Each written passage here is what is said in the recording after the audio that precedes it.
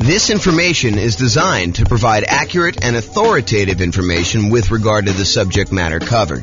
It is offered with the understanding that the presenters are not engaged in rendering legal, accounting, or other professional services. If legal advice or other expert advice is required, the services of a competent professional should be sought. Welcome to the Riverside Real Estate Investing and Real Estate Financial Planning Podcast. Learn all about investing in real estate in Riverside, California, with a combination of real estate financial planning and modeling with numbers specific to Riverside, plus syndicated, more generalized recordings of live and pre-recorded real estate investing classes, not all of them specific to Riverside. Be sure to stay tuned after the podcast for a message from our sponsors. Well, good morning and welcome, everyone. I am James Orr, and today we've got a crazy cool class. We're continuing on with the series about how to improve cash flow. And today we're going to cover the section on how to improve cash flow when we're thinking about financing your next rental property. So let's jump right in, because we got kind of a lot to cover. So this is sort of the framework we've been working from. So far, we've talked about how to improve cash flow when searching for a property. We covered that in a previous class. Today, we're going to be focusing in on this section right here, all the different things we can do to improve cash flow when financing our next rental property.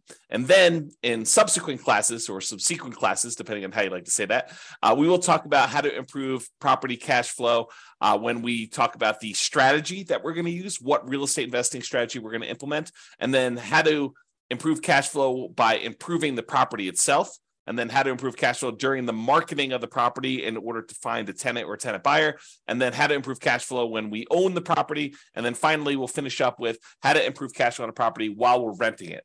But today we're going to focus on how to improve rental property cash flow when we're financing. And there's quite a bit to cover, because this is probably the largest section. I don't know if I would say it is the largest improvement section, whether it will have the biggest impact. I think some of those biggest impact things are more around strategy and maybe even owning. The financing thing definitely has an impact, but I think some of the other ones like strategy and when you own the property and maybe a couple other ones are larger in size. And by larger in size, I mean you have a very high probability of being able to improve cash flow by the largest amount when you think about some other things. Now, financing, there are definitely a bunch of things we can do to improve cash flow. Some of them you will choose to do. Some of them you will choose not to do just because it doesn't make sense for your particular situation. But we will cover them all so that you have good comprehensive knowledge on all the different choices available, and then you can make a decision. All right, so what I've done, which I didn't do on the graphic, but I've done here, is I've broken it down into sort of subcategories for financing. So we'll talk about some sections where things you can do for financing before getting the loan, paying upfront instead of financing things over time, changing or improving the borrowers on the loan, your relationship with the lender and things you could do with that in order to improve cash flow, changing the amortization period, the terms of the loan, and then private mortgage insurance related stuff. And then things you could do with other properties, because, I'll get to it later, but things you could do with other properties to improve cash flow. And then non-traditional financing, we'll talk a little bit about some of those things as well. So let's jump right in, because I got a lot to cover and there's a lot of them to go over. So let's talk first about before getting the loan. And I've broken this down into four major ones. So number one is lender selection. Can I find another lender with better fees or rates? You guys do understand that each lender is a little bit different. They may charge you a little bit higher fees. They may have a little bit better customer service. They may be available after hours to take your call. They may have slightly better private mortgage insurance rates. They may charge you more in points. They may charge you a flat fee instead of a percentage fee. And that every lender's program is a little bit different. And that's one of the reasons why when we get to the class on how do you evaluate and compare lenders, why it's so difficult to compare these lenders, because not only do they charge different fees, but they sometimes call their fees different things. So one of the things you can do in order to improve your cash flow is look at different lenders and find a lender that has better fees and rates. Now, I'll point out a warning about this. sometimes you will think that a lender has a better fee or rate structure only to find out later that they were not telling you the whole story, or they were not giving you all the information you needed, or there were some hidden fees that you didn't realize because you weren't asking like all the exact questions. So you got to be really, really careful and a little bit paranoid about this. But I do think it's important that you talk to a few lenders when you're thinking about buying a rental property. And the way that I'd like to recommend it is I'd like to recommend that you ask your real estate agent for their, top 2 or 3 lenders that they would recommend, the ones that their clients have had good experiences with and have really good competitive rates and fees. And then call them all on the same day. And you may want to add 1 or 2, maybe the bank, the credit union or the bank that you bank with, just to kind of see where they are as well. And then call them all on the same day. Tell them what your kind of credit score is. This is the short version of the class on how to evaluate the lenders. But tell them what your credit score is. Tell them you'll let them pull it if we decide to go with you together. But then I'd like you to give me a term sheet showing all the fees and costs of doing the loan and what the rate I would be able to get is with no points. And then I think you want to sort of price it out with no points. And then if you decide later you want to buy down points, maybe you go and reprice this stuff again. But I think for the most part, you're going to price it out based on no points. And then you're going to make your decision based on that.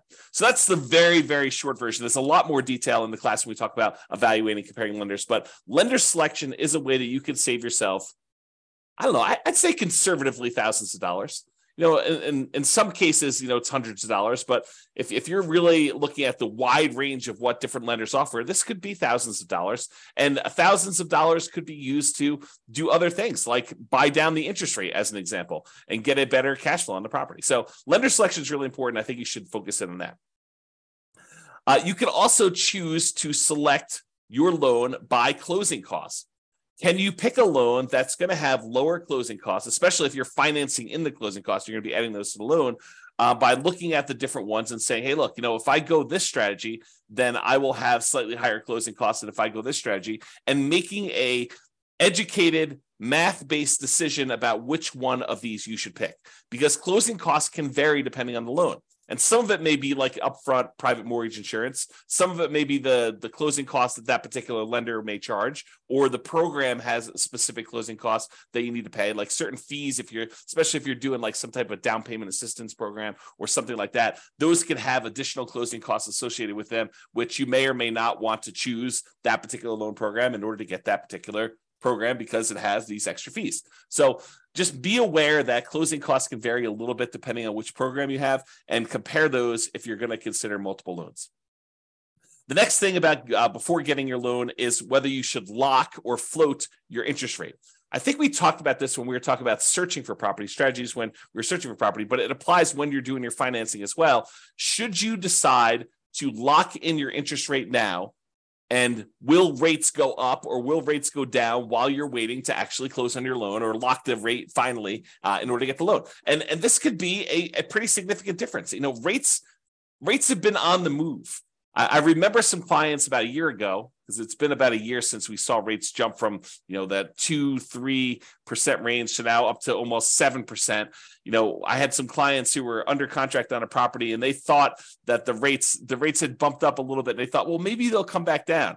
They did not come back down. And they ended up getting a pretty significant bump in their rate by choosing to wait to kind of let their rate float while they're waiting to actually close on their property. So definitely talk to your lender and your real estate agent about whether or not, what's going on in the market and whether they think it's a good idea to lock your rate in right now.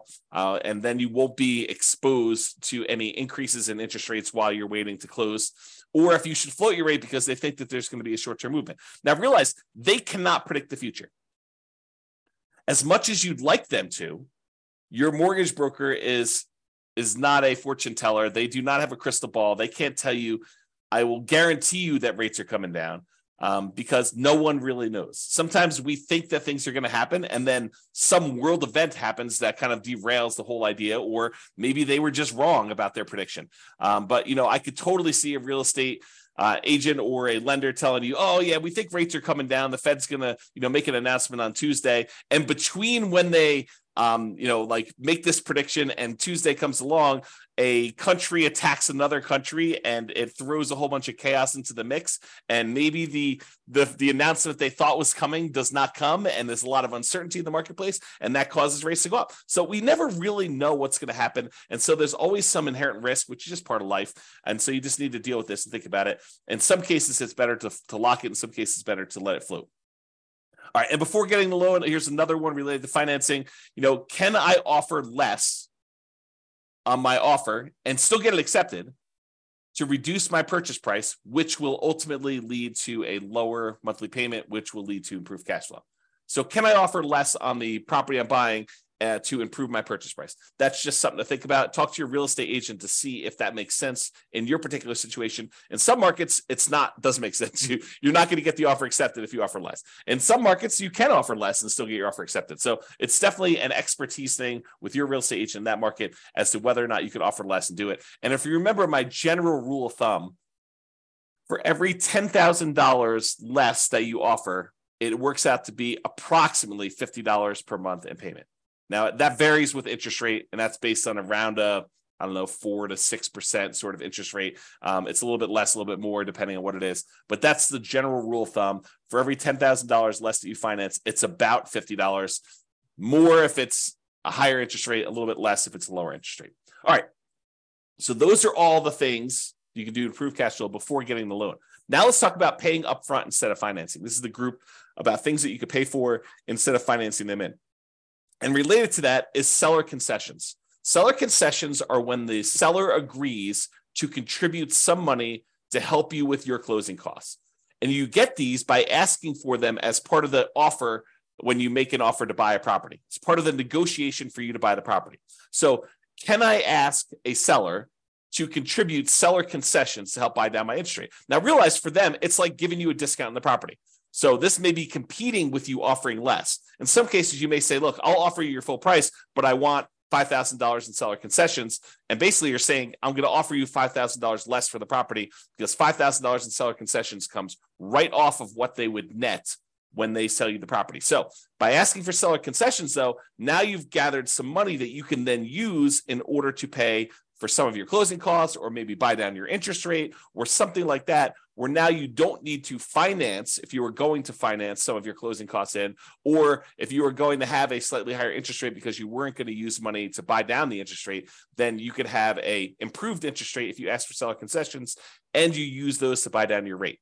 And we went over the example of this in the previous module on how to improve your cash flow while searching for properties. I give you an example of what the actual numbers were for a specific day on a specific price of property with a lender here that was local to me. And yours will vary a little bit, but realize that I gave you an example and I showed you how much it would cost to buy down your interest rate and how much that would improve the monthly payment on it.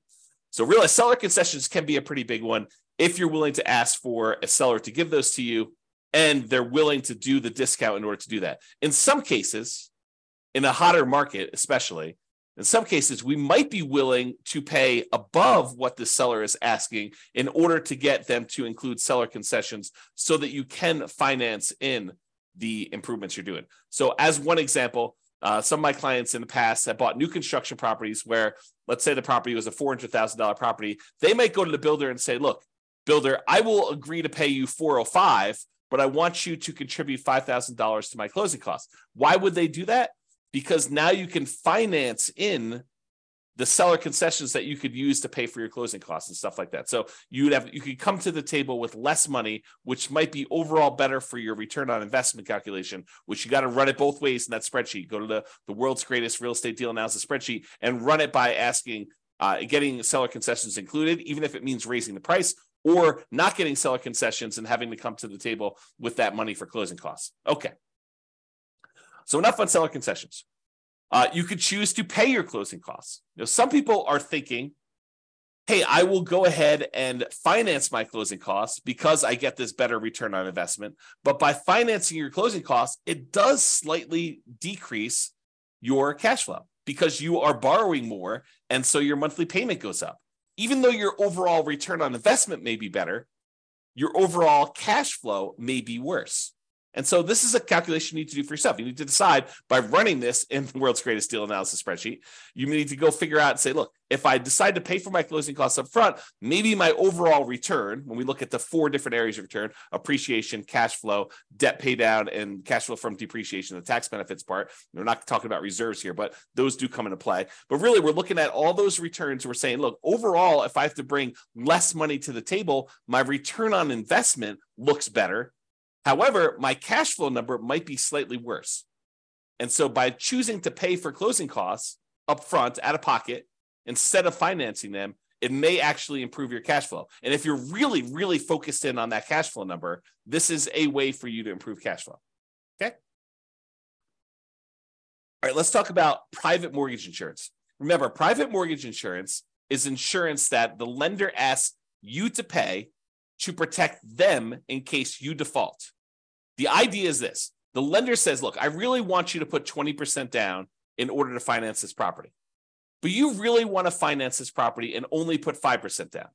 So they say, I will reluctantly agree to make you a loan if you only put 5% down.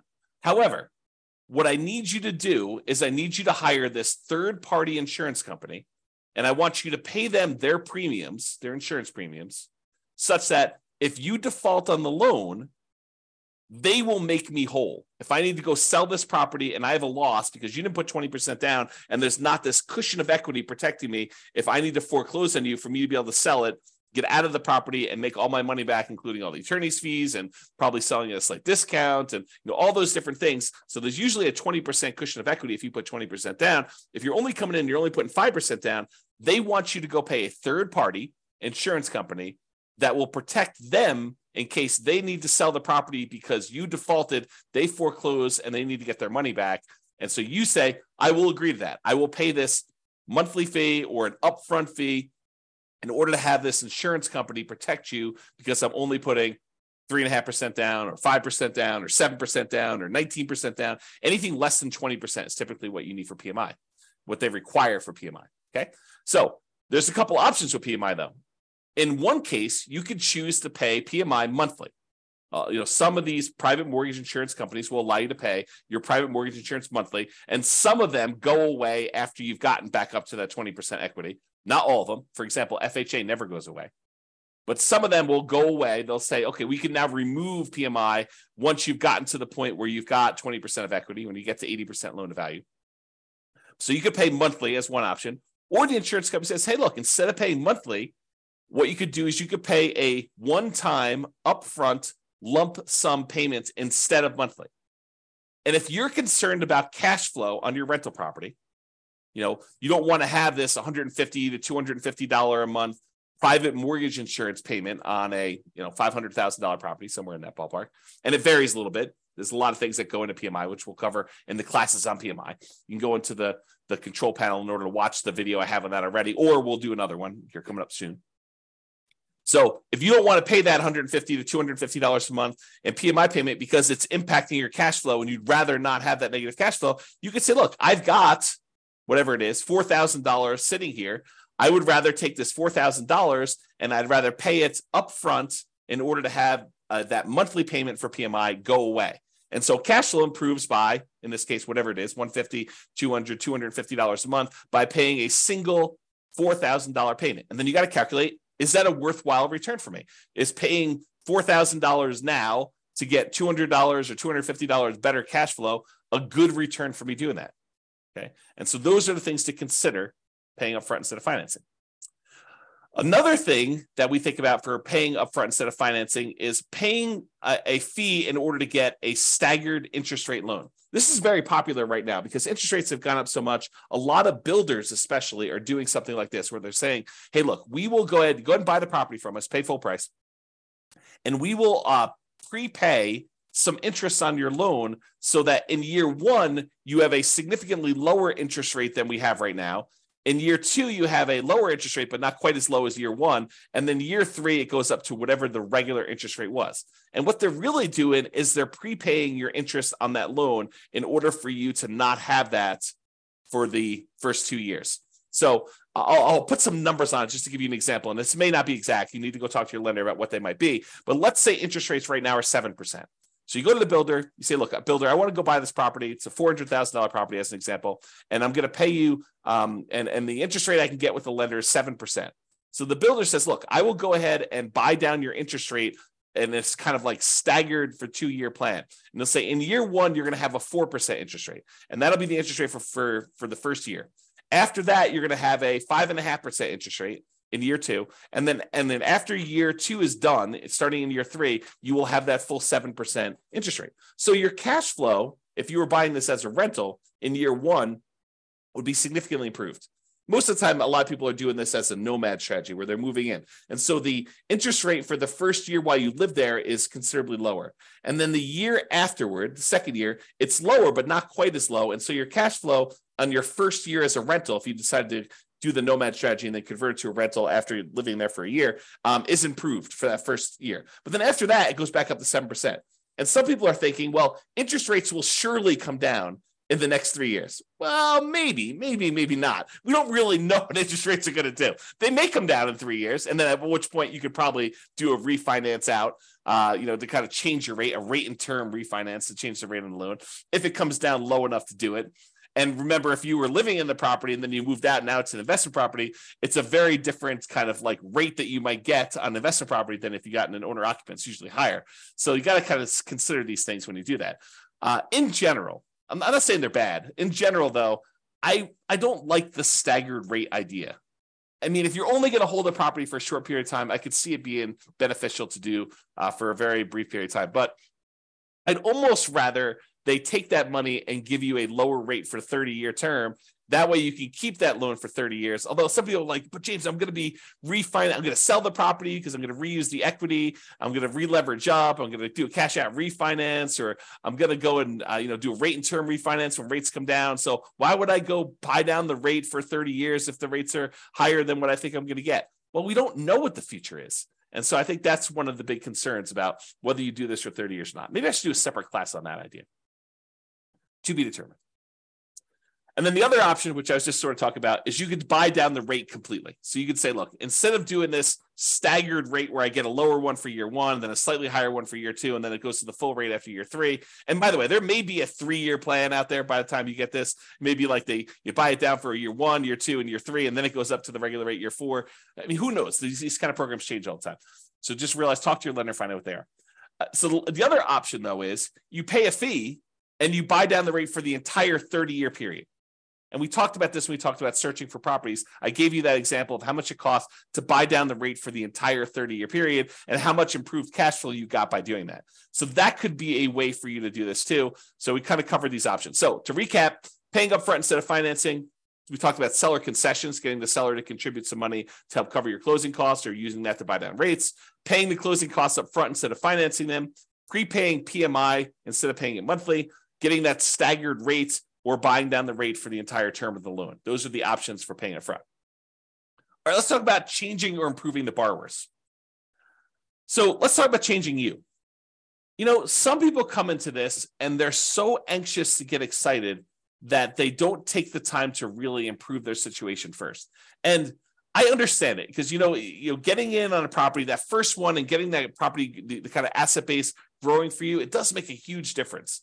But so does improving your credit score. So if you're coming into this and, you weren't super concerned about your credit score before this, and you kind of let it do whatever it needed to do, and maybe you were late on some stuff, and maybe you had some, serious setbacks that caused you to be late, like medical bills that you couldn't afford or whatever it was, like taking the time to improve your credit score can have a very significant impact on the interest rate you get and on the private mortgage insurance rate you get if you're getting PMI. So it is worthwhile for you to take the time and improve your credit score. And a lot of the things about your credit score are counterintuitive, meaning you might think, oh, I'll just close down this credit card because I'm not using it and that will improve my credit score. Maybe not.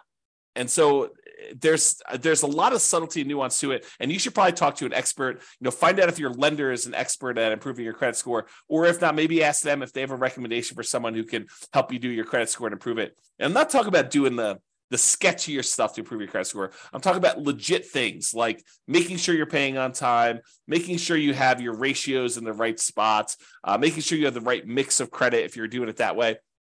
the legit ways to improve your credit score, and not like, not paying on anything and then negotiating paying off all your stuff. Like, I'm not talking about doing that, like the scorched earth version of that. That's not what I'm referring to. So improving your credit score could actually improve what you're able to get on your interest rate for your loan, and also what you're able to get for your PMI, which both of those can significantly improve cash flow on a property. So it is worth focusing on credit score. Now, if you have a relatively weak credit score, you may want to consider talking to a friend or family member, which I'm not even going to go into the details of this, because it takes a certain type of love and trust for another person to come in and co-sign, be member of a loan in order for you to buy a property. But if you can get your friend or family member to agree to this, good for you. And that could possibly improve your interest rate, get you better interest rate on the loan. If they have better credit than you and they're a better borrower, and in a lot of cases, getting your rate on PMI, if you have more than one borrower on the loan, it does lower your rate. That's one of the calculation parts of a PMI. So adding another friend or family member to your loan when it makes sense, and it legitimately makes sense, talk to your lender about this. That could actually improve your overall cash flow. It could improve your credit score. It could improve your PMI rate, and so it could improve cash flow on that. Now, on the other end of that spectrum, let's say you and your significant other are about to buy a house, and I'll be nice. You have awesome credit. Your significant other has not been the most responsible with money, and they've had credit challenges in the past, and they are really hurting your interest rate, and they are really hurting your private mortgage insurance rate that you're getting on the property. And you could qualify for the loan otherwise. You've got the good job, and you're the one you've been responsible with your money, and you can qualify, you can get the good rate there. So you might want to consider, even though you love your significant other, you may want to consider getting the loan without them on it, so that your overall cash flow and your private mortgage insurance, or your overall cash flow, but your loan interest rate and your PMI rate are better, and you therefore have cash flow. You do not need to voluntarily take a worse cash flow position for love.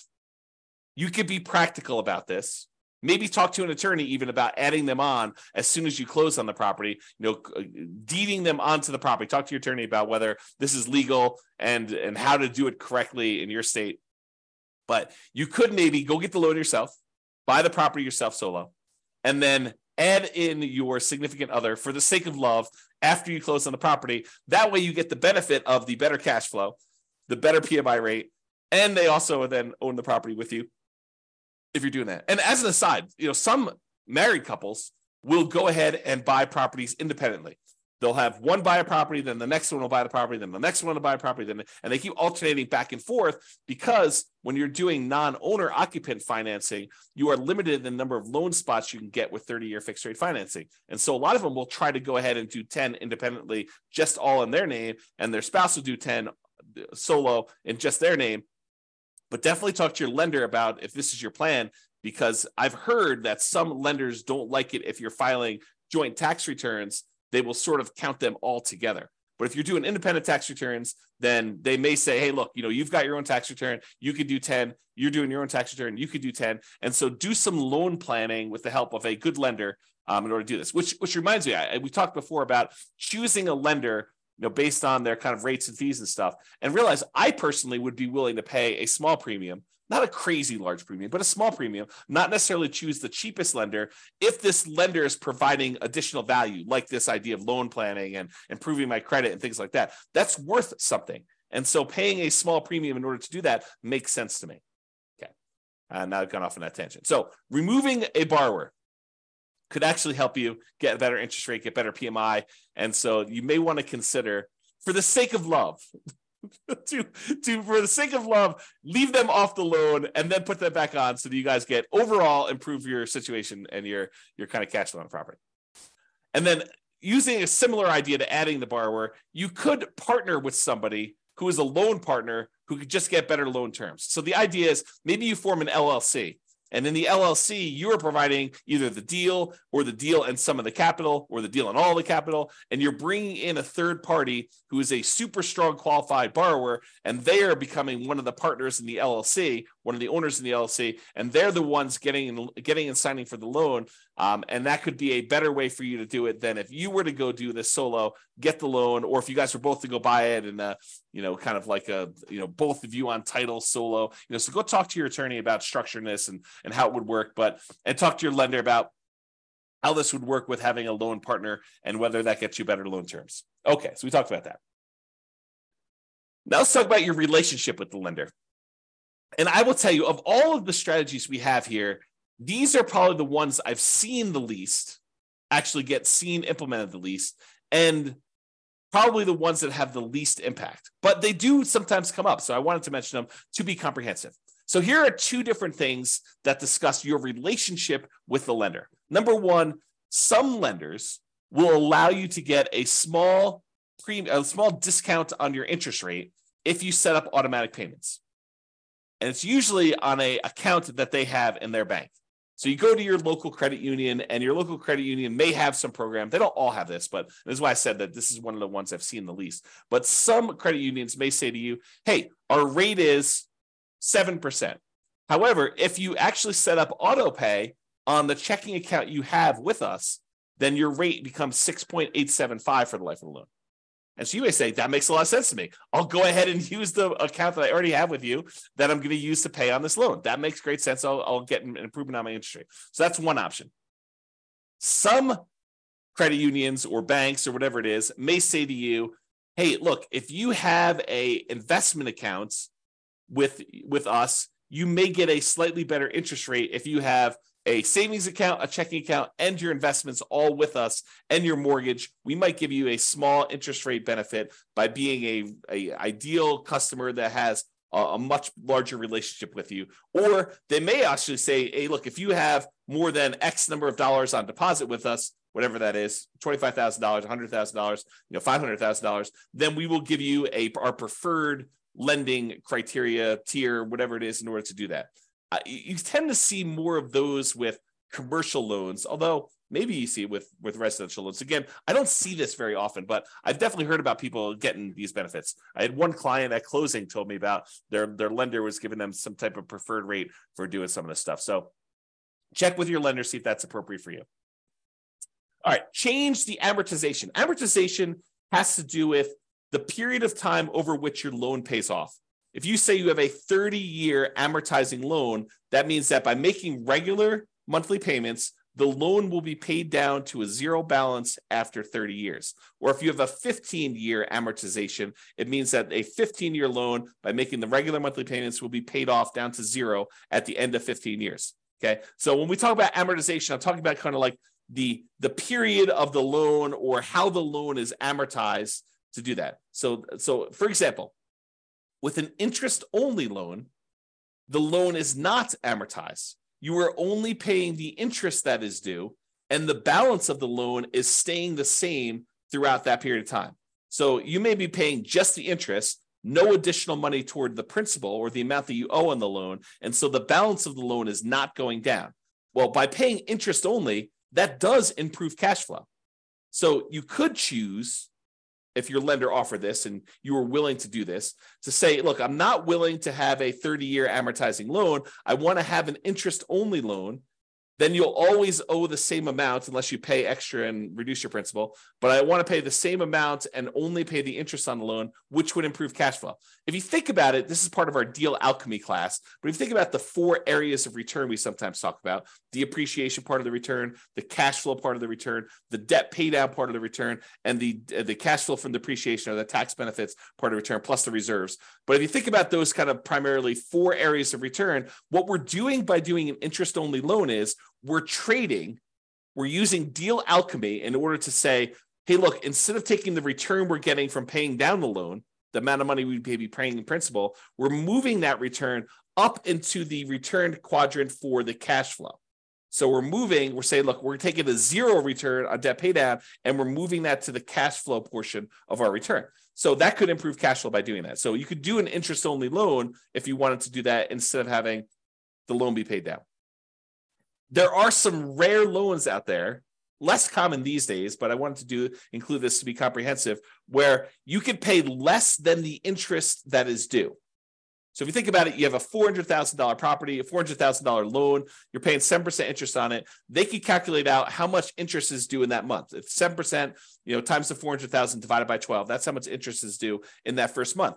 But if you decide to pay less than that amount, then the balance of the loan increases. It goes up. You no longer owe $400,000 after the first month. You might owe $400,200. And then the next month, your interest that is due is actually higher. And so if you have this negatively amortizing loan, the loan balance actually increases each time you make a monthly payment because you're not even paying the full amount of interest that is due, which improves cash flow, oddly enough, right? You're basically taking that debt pay down part of the return, and instead of making it zero with like an interest-only loan, you're making that negative. And then you're moving that return up into your cash flow part of your return, because those things, they're kind of like opposite ends of kind of like a balance where if one goes down, the other one goes up, right? You think about it that way. So in this case, if you were willing to take a negative amortizing loan, which most of the time I don't recommend this because the amount you owe in the property is actually increasing each month. It's kind of a weird position to be in, but you could actually do this in order to improve cash flow. All right, rate from loan term. So I don't know if you realize this, but if you get an interest rate on a 30-year loan versus the interest rate on a 15-year loan, the interest rate on a 15-year loan tends to be lower than the interest rate in a 30-year loan. So if you go to a lender and you ask them for quotes for both a 15-year loan and a 30-year loan, the 15-year loan will have a lowest interest rate. It'll have a higher payments because you're paying off the same loan amount over a 15-year term. So the amount you're paying in principal goes up considerably. So the payment amount on a 15-year loan will be much higher, and the payment amount on a 30-year loan will often be much lower. However, the interest rate on a 15-year loan will be lower, and the interest rate on a 30-year loan will be higher. Okay, so you could go to a lender and say, I'm going to change my loan term in order to change the interest rate, which might impact your cash flow on a property and may be beneficial for you. It's not going to be beneficial from a pure cash flow perspective, probably change from a 30-year to a 15-year loan, but it might actually improve your overall return on investment numbers. Although you'd have to do the math on that. And I think most of the time it would not, but you can do the math and see. Okay. Loan term. So this is part of changing the amortization. Can I change the loan term? For example, instead of getting a 30-year loan, you could try to get ready for this? A 40-year loan. Because 30 years is not long enough. If we spread this thing out over 40 years, that's better, which they're offering them now. It's my understanding. There are some options for getting 40-year loans. They're rare still, might be hard to find, but I've heard of people getting these 40-year loans. I think my friend Jason sent me over an email talking about 40-year FHA loans, if I'm not mistaken. I was like, that's crazy. So anyway, if you got a 30-year loan, the payment on that would be higher. Hard for me to even say. 30-year loan would be higher than if you got a 40-year loan, for the same reason that a 15-year loan would be higher than a 30-year loan, right? If you're trying to pay off a $400,000 loan over 15 years, the payment for that's going to be higher than if you try to pay off the same $400,000 over 30 years. Well, you could do the same idea. If you go from 30 years to 40 years, your payment will actually go down. And so that would improve cash flow. Something to consider. All right. So we've talked about changing the amortization. Let's talk about loan terms. Loan terms are sort of like the things that go into the loan. So amount borrowed. Could you put more down, larger down payment, to reduce the amount that you're borrowing? Or could you buy a less expensive property, put the same percentage down, and reduce the amount you're borrowing? Because by reducing the amount you're borrowing, that would improve your cash flow. So change the loan terms. Either put more down or reduce the amount that you're borrowing by buying a less expensive property. You could also adjust this by adjusting the loan to value. Can I put more down to improve my interest rates by doing a lower loan to value? For example, if you put 20% down to buy an investment property, they will quote you a certain interest rate. Let's call it 7.5. However, if you put 25% down, if you put 5% more down, not 5% more of the 20%, but 5 points more, so 20 to 25, I know that's confusing. Put 25% down instead of putting 20% down. then they will give you a lower interest rate. It may go from 7.5 to 7%. It's that significant. So a lot of times when you run the math, if you've got the ability to come up with extra down payment, one of the biggest jumps you tend to get is going from that 20% to the 25%. And they do usually have jumps for 25 to 30 and 30 to 35. They just tend to be a little bit smaller. But there's a big risk, or at least perceived, it probably is true, but there is a big risk reduction for them by having you go from 20% to 25%. And so they will often give you a better interest rate from going from 20% to 25%. And it can be significant. This could be a significant way to improve your cash flow from two perspectives, right? First of all, you're borrowing less because you're putting more down.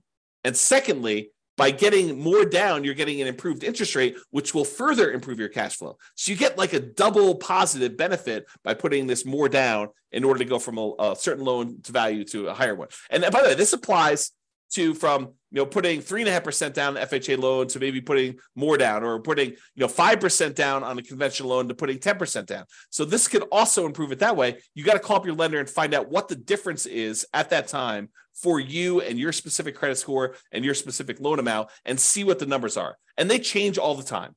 So I can't give you like a fixed number. It's always this. You got to call your lender to find out, but it can improve it. Okay. And another option is, instead of getting fixed rate financing, which I'm a big fan of, being able to lock in a interest rate for 30 years makes a lot of sense for me. You limit any type of interest rate risk you have moving forward.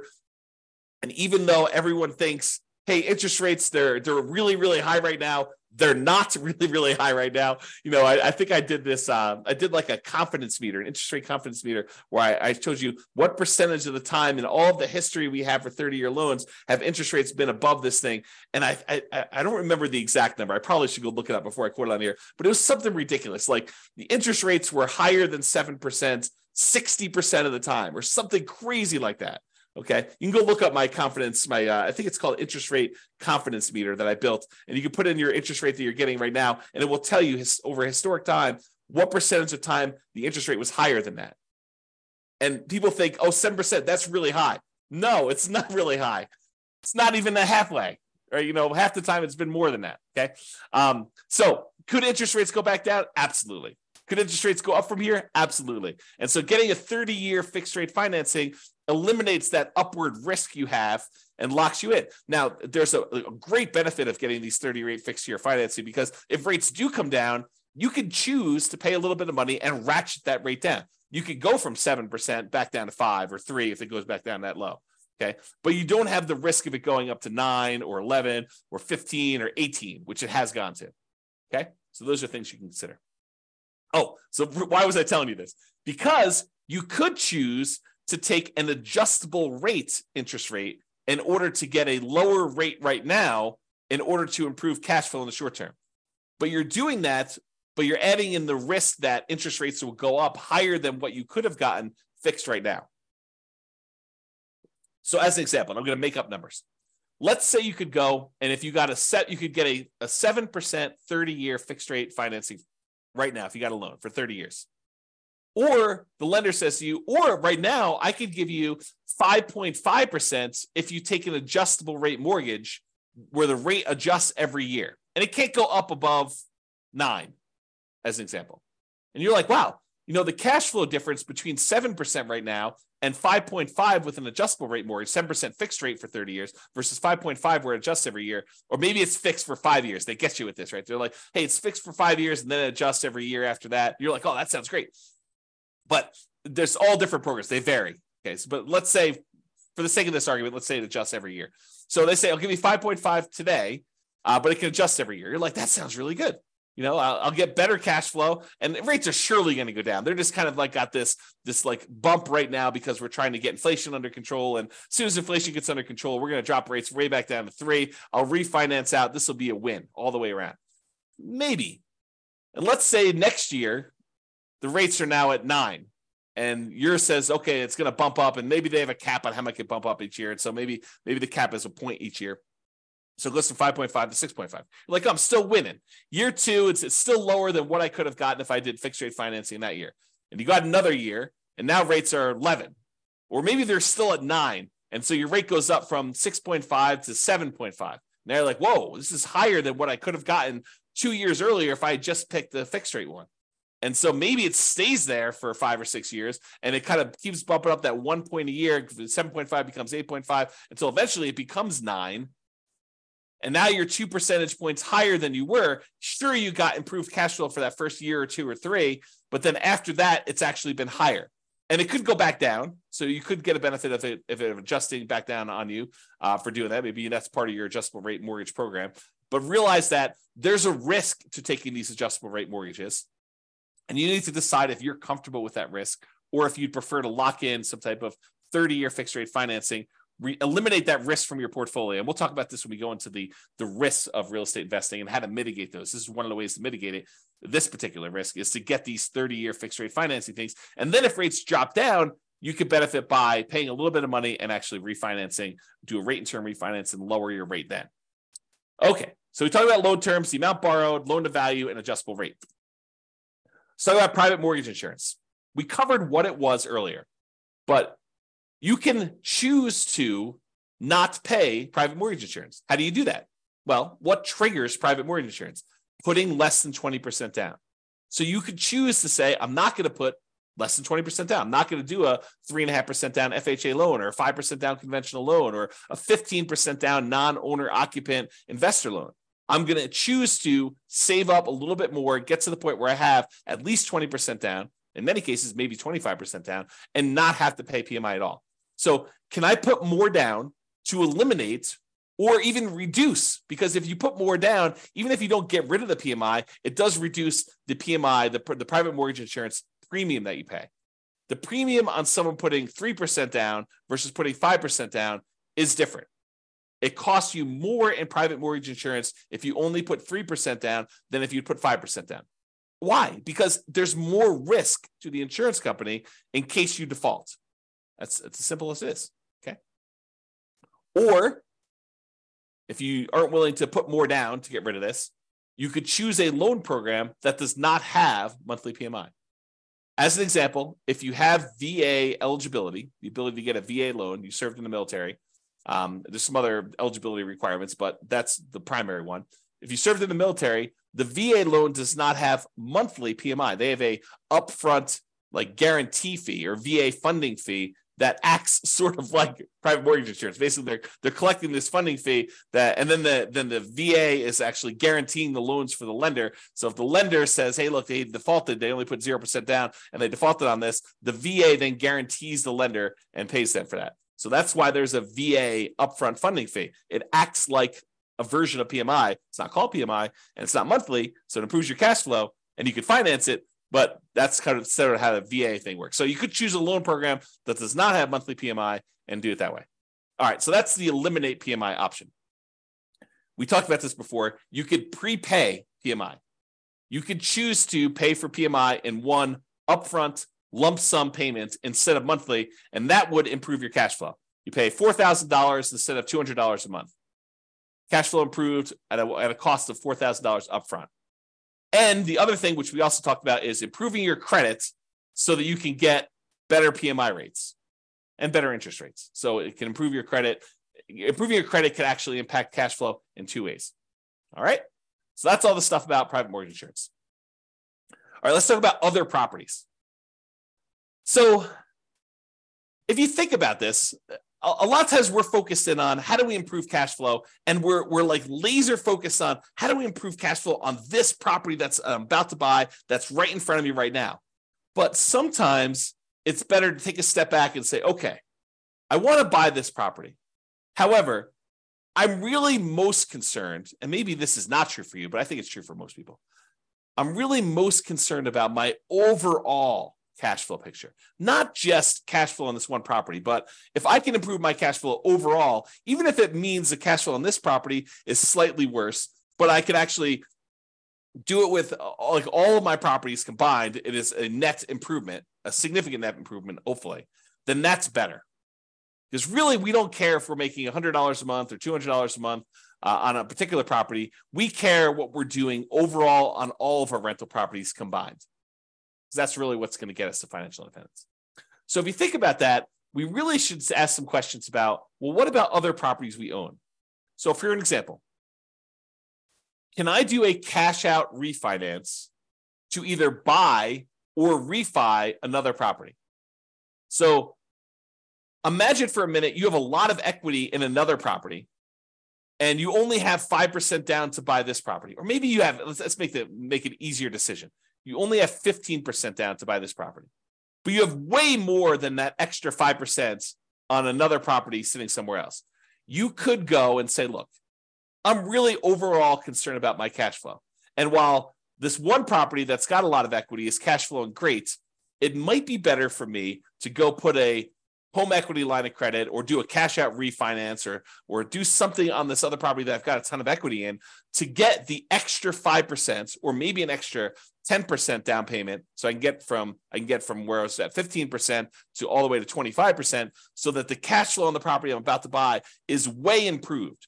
I would hurt my other property that I had a little bit by doing this money and borrowing against that one, but it would mean such a big difference on the other one that I'm about to buy that it is worth doing. Think about it that way. You went from having let's say you're doing a non-owner occupant loan, an investor loan. So you'd have 15% down, you'd otherwise have PMI on that one, and the interest rate in a 15% down loan tends to be pretty ugly. But if you go and you put an extra 10% down to get up to 25% down overall on that property, now you get rid of PMI and you get that great interest rate bump from going from 20% to 25%, going from 15% to 25% is even bigger. And so now you have an improved interest rate, you're borrowing less, and you're getting rid of PMI. The cash flow improvement by doing that may be so much better than the cost of doing the HELOC or whatever it is over here on this loan. And it may be worthwhile for you to do that. That's just sort of one example. There may be another example where you literally have a free and clear property, you don't have a mortgage on it at all, and it may be better, easier, mathematically better, improved cash flow wise to do a cash out refinance on that one, take some or all of that money, and then use that to buy the next property in order to make that one better. Or maybe even to do a refi on that property. In some cases, you may choose to take money from another property that you have, maybe a free and clear one, and get down below 75% loan to value so that you could do a better rate and term refi on that one. And you're kind of moving equity around in order to improve your cash flow position. Just things to think about, okay? And I think I covered this next one with my first example, cash out refi for a larger down payment. So we talked about borrowing money from another property where you took money out of that in order to get from 15% down all the way up to 25% down. And so it may make sense from an overall perspective to do it that way. And then the other thing to be aware of is there are limitations once you get to a certain portfolio size on your ability to do cash out and rate and term refinances. For example, and this changes all the time, so go check with your lender about what the current rules are. But for example, my understanding is that right now, and I've not done this recently, so you don't want to check with your lender, make sure that even what I'm saying is appropriate for this instant in time. But right now, my understanding is that if you have 10 loans on 10 properties, you cannot do a rate and term refi on any of your investment properties. You need to have less than 10 in order to do that. So before you go buy your 10th property, or before you get yourself in a situation where you're going to limit what you can do, look at your whole portfolio and see if there are changes you should do before you buy your next property. So should you do a rate and term refinance or a cash out refinance on a property before you buy your next property, where it makes sense to do that because now you have less properties? We sometimes see this, although I'm not sure it exists anymore, but sometimes we see this when you get over 4 loans. The rates when you have less than 4 loans is one thing. The rates when you get over 4 loans might be something different. So check with your lender about rules that might apply to you and ask them the questions like, okay, so I'm thinking about doing a rate and term refi in the future. Is this going to affect me doing that? And these things can change. So they may not tell you something that applies a year or 2 or 3 down the road because there may be a change of policy, but using the rules right now, are there limitations on that? Okay. And then I have a note here, not just improving cash flow on the property you're buying, but on other properties before you can't easily fix it later. So we may not be talking about the property you're buying. We may be talking about your whole portfolio and fixing anything that could potentially, you don't want to paint yourself into a corner by buying this property now and not taking care of the other stuff ahead of time. That's what we're talking about. All right. Second to last slide, non-traditional financing. If you have cash, you could just pay cash for this property and avoid financing altogether. Someone says to me, hey, James, so interest rates are at 7%. I don't want to pay the 7% because, the interest rates are really ugly and the cash flow gets really ugly. What can I do? And I tell them, you could avoid the interest rates altogether by paying cash. And they're like, oh, no, James, that would take forever. I only have, 5% saved up. I would need to save up for whatever it is. And that would take forever to do that. And, I don't want to do that. Then I'd be way far behind. Well, having done modeling on saving up until you have enough to buy free and clear properties and how long that takes to be financially independent, doing that strategy where you buy rental properties free and clear using the same savings rate you'd have if you were buying rentals much faster, doing the 5% down or 20% down or 25% down. So I can compare the time it takes you to be completely financially independent, saving 5% down, buying owner-occupied properties, moving in, living there for a year, converting those to a nomad when you save up another 5%, to 20% down where you buy non-owner-occupied properties, to doing 25% where you buy non-owner-occupied properties, to saving up and buying properties free and clear. The extra time it takes to buy the properties free and clear is nowhere near how much extra they think it is. It's a relatively small difference to buy properties free and clear. So if you're really, really paranoid about this, if you're like, look, 7% interest rates, cash flow is really ugly in my marketplace, even with all the things that I can do in order to improve cash flow, it's not the end of the world if you save up and put more down, whether that's free and clear or 50% down in order to get to the point where you don't have negative cash flow. Like it doesn't take that much longer if you do that strategy. It's more discipline and you got to do some stuff with the money in the meantime. But think about it this, well, I'm not going to go into this. There's a whole class coming on this idea of speed versus the speed of 5% down or 20% down, or 25% down versus buying properties free and clear. And probably another class eventually on 50% down. I just haven't run the numbers on putting half down, which I just need to do, right? So it's not hard. I just need to take the time to do it. All right. So you could pay cash, which would significantly improve your cash flow, which is one of the reasons why it's not that much longer. Because when you buy a property all cash, it makes up a huge amount of ground to you having the amount coming in that you need in order to be financially independent. When you buy a property that you put a little bit down and you only have a small amount of cash flow, well, that doesn't contribute that much to you being financially independent. But when you buy a property free and clear and you have all of the cash flow, minus your kind of taxes and insurance and maintenance and vacancy, but you don't have a mortgage payment, which is usually a pretty large chunk of that, and your cash flow is very, very large, you don't need very many free and clear properties to get to the point where you're financially independent. Whereas if you buy ones that have small amounts down, 5%, 10%, 20%, 25% down, then the amount of cash flow you get on those is a lot smaller. You need a lot more, or you need a lot of time for them to build up to the point where they have cash flow going. So math is really interesting. All right, I've gotten off on a tangent long enough on that one. So you could pay cash. And would it be better to do that as a consideration for you? You could choose to seek out private financing. Talk to grandma and grandpa at the Thanksgiving table and say, hey, you got any money in CDs? I'm doing this real estate investing thing. Interest rates right now are 7%. What are you earning on your CDs? Well, I'm getting 2%, 3%. Okay, well, how about you loan me money at 4%? I'll pay you 4% on your money there. So you could structure private financing to get better terms than you could by going to a bank. Or all the creative financing things like owner financing, where you negotiate with the seller to get like purely bespoke financing terms, where it doesn't matter what the market's doing. You and the seller come to terms over what interest rate they're going to charge you, whether that's 11% a premium or 3%, a big discount, or 0% in some cases, right? Depending on how you structure it. So you could do owner financing like that. You could do subject to or wrap financing. Subject to is where you buy a property and you leave the existing loan in place. You're buying the property subject to the existing financing. Or wrap financing, where they have an existing loan and they're wrapping that with a new loan and they're making payments to the underlying loan and you're making a payment to them and they're keeping the difference. Or the lease option family, acquiring properties on lease option, where you're agreeing to lease a property from somebody for a period of time, and you have the rights to buy that. You have an option to buy it in a year or 2 or 3 or 4 or 5 or 10 in the future. Or maybe it's a lease purchase where you have a lease in place and you have a purchase contract that goes out a year or 2 years or 3 years or 4 years or 5 years or whatever it is, like that whole family of things. So would a seller consider some type of creative financing could be a solution to improve cash flow while we're talking about financing? And would those be better terms than you can get now from a traditional lender? Things to consider.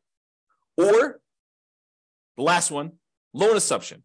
We have all these loans out there that got 3%, sometimes less than 3%, sometimes 4% interest rates. And now interest rates are up at 6s and 7s. And so the loans that they had before are attractive, and some loans are assumable. For example, FHA loans. The challenge I think we're running into here with these loan assumptions, we've got all these really attractive loans out there, but unless you can get a big enough discount where the amount you need to bring to the table is relatively small, you're assuming the loan at what their current balance is.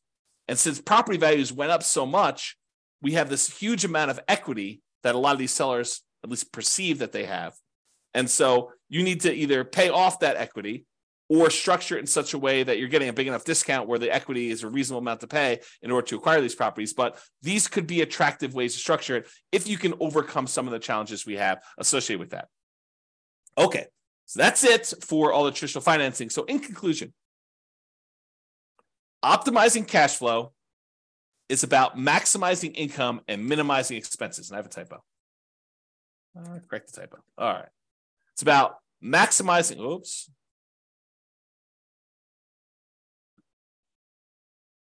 All right. It's about maximizing income and minimizing expenses. Your mortgage tends to be a very large percentage of your expenses on a rental property. It doesn't have to be, but it tends to be, especially if you're putting very little down. And there are several things you can do that impact the size of that expense, how big your mortgage payment is. That's largely what this class was about. Making financing a prime lever for improving cash flow. So if we can fix that very large percentage of your expenses, that allows us to significantly improve your cash flow, which is why this becomes such a big, robust area to focus on. It is better, in my opinion, to take time to more holistically look at and improve on all the various aspects and stages of what improves cash flow. And so this one was one that had a lot of different options, a lot of different ways to improve it. Not necessarily all the biggest ways, although some of them could be pretty big, but not all of them are the biggest ways, but they could be an improvement for you. All right, so that's it. Hope you enjoyed the class. This has been James Orr. Bye-bye for now. With home prices up, mortgage interest rates up, and rents up, but not quite enough to counteract the higher prices and interest rates. Cash flow on rental properties in Riverside is harder than ever. Book a call with the Real Estate Financial Planner to apply our proprietary 88 strategies to improve cash flow on your rentals. See the show notes for a link to schedule your call and improve your cash flow today. If you're a real estate agent, lender, or professional in Riverside that wants to help our real estate investor listeners, consider reaching out to learn about collaboration opportunities with this podcast. We'd love to add more value to our listeners by having you assist our investors buy, sell, and finance their real estate investments. See the show notes to schedule a call to discuss collaboration opportunities